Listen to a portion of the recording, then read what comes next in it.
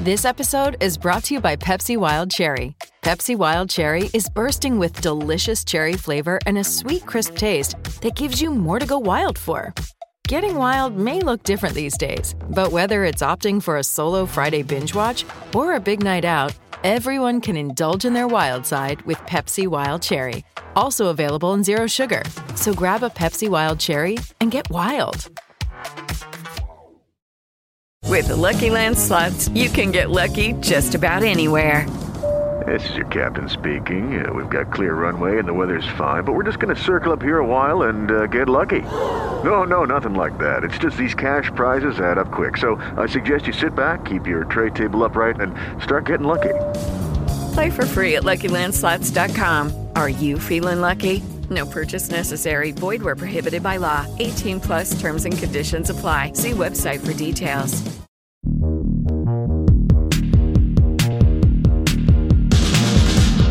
Welcome back to the Bill Riley Show, presented by Les Schwab Tires, your home for University of Utah football talk in the middays. Here is Bill Riley on your home of the Utes and Utah's #1 sports talk, ESPN 700. All right, final hour. Joe Fortenbaugh, ESPN's daily wager host, will join us in about a half hour or so. We'll talk some early college football lines with Joe, some over-unders on win totals and some other things as well. He, of course, hosts that show with Amber Wilson every day on ESPN Radio as well. So we'll talk to Joe coming up in a bit. Right now, though, our friend Riley Nelson joins us. Football insider, analyst, quarterback. Everybody knows him in the state of Utah, played at Utah State, played at BYU. Riley joins us Wednesdays during the college football season, talk a little ball. Is this about the time where everybody's about ready for camp to be over and they're ready to play some games, Riley? They've had 2.5, almost 3 weeks of camp work. Yeah, this is the point. So at the beginning of fall camp, you're looking at you get, when you go into the film room, it first begins about like you go in and you're watching your plays and you're rewatching practice and all that stuff, but then you get tired of the same angle and watching the same guys run the same plays over and over again. So you start to sneak in, if you're Utah, you're starting to sneak in some Florida film, and BYU, you're starting to look ahead at some of the opponents. The GAs have gone in and done some of the cut-up work. You're starting to open up and experience, get a sneak peek on some of, whoever really, BYU opens up with Sam Houston, but that first big opponent that you feel like you need to get ready for. But yeah, I don't think Utah, I'm not privy to the schedule, but typically what's going to happen, they'll probably switch Friday from fall camp into game prep. Yep. And, but even though, today's Wednesday, I'd probably say for some of the guys, as early as this Monday, there's been more and more Florida film up on those projectors and less, film from drills and one-on-ones and 7-on-7 of fall camp, just simply because that stuff starts feeling like Groundhog Day. Yeah, I was saying this to Nate Orchard earlier. The NFL, they obviously have 3 preseason games, so that part of it's great. I don't know if college football could do that, but the other thing the NFL does is the intra-team scrimmages and practices where, the Packers will go see where the Bears are. They'll hop on a bus or hop on a plane and do a full day, morning and midday and afternoon practice with another team. I think that would be very possible in college football. Utah State comes to Salt Lake City for a day, and they basically have inter-squad practices all day long. It breaks up the monotony of camp, and it gives you different looks because, by this point in time in camp, Riley, when you step under center, the defense knows what you're going to run. They know your calls, they know your formations, they know all of that stuff. Even if you could do a full day of practice, even if it was Weber or Southern Utah or, obviously BYU and Utah aren't going to do it because they're going to be conference members, but the Aggies, whatever, I think it would be beneficial. And it doesn't feel like it would be hard to organize. Would that be beneficial? Would it be hard to do? No, and Bill, they used to do this. And now, granted, it's been probably close to 40 years since this was a common practice, but preseason commingled practices and scrimmage were part of college football. It was not considered, at that time, it was only a 10-game schedule. I'm talking about, so I remember talking to old guys, but Gifford Nielsen was a big mentor of mine, and we were very close, and during my time at BYU, and I'm pretty sure this was happening when he was playing in the 70s. Even my dad, who played in the early 80s, I think he tells stories of scrimmages against other schools. And now I'm not quite sure in all those capacities, but I think it went away because, you mentioned Weber, Southern Utah, and, now you got Dixie Tech. To your point, this isn't, the reality is you're not looking for like iron sharpen iron. You're not looking to try and get someone who's on your same level of athleticism, this and that. You're just looking for a different look, right? A different scheme. And more importantly, to try and just get yourself out of the same monotony of the same old guys. So, yeah, I mean, pair Utah up with Weber, BYU up with SUU, and Utah State up with Dixie Tech, and you just kind of rotate the 3 FBS with the 3 FCS. And that could be, and maybe every once in a while you go over and you team up with Colorado State or whatever. Lord knows there's enough money flowing through the system to be able to facilitate that logistically and from an expense standpoint. And as long as coaches can let go of the paranoia that, that they're going to have their stuff stolen and their scheme stolen, I think that would be a tremendous uplift for the sport of college football. It's so weird because the NFL, which is the best of the best, the highest of the highest, their practices are opened. Hell, the Kansas City Chiefs live stream theirs to their fans. They have 10,000 fans at practices. Every NFL practice is open to either the media or fans or both. Yet in college, they treat it like I don't know what they're doing. Yet the other funny thing too to me is you still invite people that are, future recruits or boosters or friends of the program to stand and watch. And it's funny to me the difference between the NFL and college football and how they treat practices and like their state secrets and things. Yeah, it's funny how it doesn't. A kid, and this is very common, is recruits come into the state of Utah. They make a stop in Salt Lake, they make a stop in Provo, and you never know where a guy's loyalties may lie. Or he'd be saying, "Yeah, we saw them run this scheme up there." Or, "Oh, that's interesting." As you're pitching, let's say it's a linebacker, and you're pitching to him a pressure package and telling him, helping him envision how he can do all those things. And he very well may turn around and be like, "Oh, yeah, that's interesting. Utah ran it this way." And all of a sudden he's up on the whiteboard giving away your stuff. So, yeah, the paranoia needs to ease up a little bit. And I think the more and more college football becomes like the NFL, hopefully we'll see more and more of that transparency and just really common sense behavior. Well, we've seen the NFL become more like college football from a scheme standpoint. Offenses are now, NFL coaches like Andy Reid and Sean McVay, they've directly stolen from college football, but it doesn't seem to go back the other way from the college taken from the pros at all. Yeah, I mean, the reality is, the college game is built on getting speed and space. Yep. And that works in the NFL to a degree. The problem is on the NFL, there's a lot more speed on the defensive side, so more speed equals less space. And but all it takes is, one or two guys. So you look at speed and space, you look at what the Chiefs has done and, finding Tyreek Hill, but then they've also continued to reload, whether it's Mecole Hardman, I know he's not on the roster anymore, but putting a premium on speed. But then you talk about manipulating space, and that's what a guy like Travis Kelce is expert at, right? That's what those guys are doing best as they can.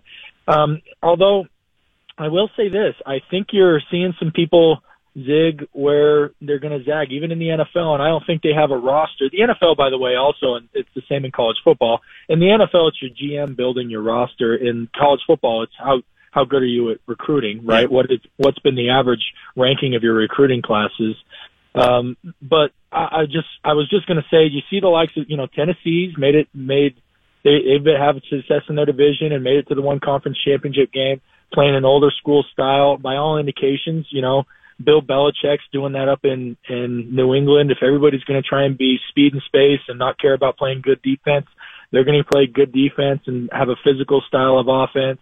Now, their rosters may not be talented enough to get them, into a conference championship game or a Super Bowl, but it's just a constant game of checks and balances. But speed is a premium. And I will say this, though, regardless, if you're a team that maybe you don't have the strongest roster, you're always going to opt for that speed and space, throw the ball around, because that sells. So if you have an average team that's throwing the ball all the way around the field, or throwing the ball around the field, or you have an average team that's grinding out 4 yards per carry, you're going to sell far more tickets and merchandise and get more passive, TV watchers throwing the ball around the field than you are that way, which I think is another reason why the NFL has tended to go more towards college. Riley Nelson with us, talking a little ball here on the program. Big picture question. Cam Rising, not yet cleared for contact. Been doing everything at practice, running around, throwing, doing stuff, but he hasn't been cleared for contact yet. Kyle Whittingham was clear about that yesterday, said not been cleared for contact. Bryson Barnes, our number one, if we had to play today, but he's the number 2. Nate Johnson, the number 3 right now. I've talked to a lot of former players, guys that played quarterback, guys that had ACLs. I've talked to a lot of coaches who have had to deal with this too. The consensus I came to by talking to a lot of different people, I always like to talk to a lot of people, smart people too, like you, is they kind of felt like 10 days, 6 to 7 practices. Let's just say he's out there by Monday. That gives him 10 days to the game, 6 to 7 good practices with all the experience that he has. He's been around the team he's throwing. Does that feel about right to you? I can't remember. You were beat up. Did you ever have an ACL? No, I was lucky in that all my injuries, unlucky in that I kept having to battle injuries, but lucky in that my hips, knees, and ankles, your wheels, keeping the injuries above the waist tend to be a better thing. You can, for good or for bad, I trotted out there and tried to play through some of those. But now that I'm getting into middle to old age, I'm glad, all those joints below the waist are working because you got to walk on those every day. My shoulder, I can, decide whether or not I'm going to throw. The 3 surgeries I had on it, I can manage that, but you got to walk on your ankle. So I'm grateful that I didn't have any of that. Here's what I'll say though. Yes, that time frame does feel right, but it only works if everybody is truly honest and you have some hard observers that are saying he is back. Where it doesn't work, and I think, to bring in the whole state last year with Logan Bonner and Utah State, right? Bringing him back, yeah, he's ready. By all accounts, he got to about 80 to 85, and then, he started in the pregame, the game prep, and he got in, the 8 to 10 practices, and he was all dialed in. But the reality was he was not all the way back on his recovery. So the first hurdle you have to clear is you have to have your most staunch medical observers and training staff put him through the rigors, and everybody feel consensus that he's at 100. Then once he's at 100, 8 to 10, I'd say a smart seasoned guy like Cam, you give that dude probably 5 practices, 7 days, 5 practices in a weekend, 7 days at a game plan, and he's going to be ready to go. So what would be some of the things doctors would do with a quarterback to test that? I know you didn't suffer it, but you got put through probably enough stress tests. What are doctors, what are medical professionals going to look for with a guy like Cam when they're looking to see if they can clear him or not? ACL, so off the field they have first of all, you have to make sure that the power generation, so, whether you're timing agility drills or you're in the weight room doing power generation, you have to make sure there's no unilateral deficiencies, meaning that the right leg is as strong as the left and the left is strong as the right. If he does, let's say, just a 5-10-5 pro agility like they do in the combine, right?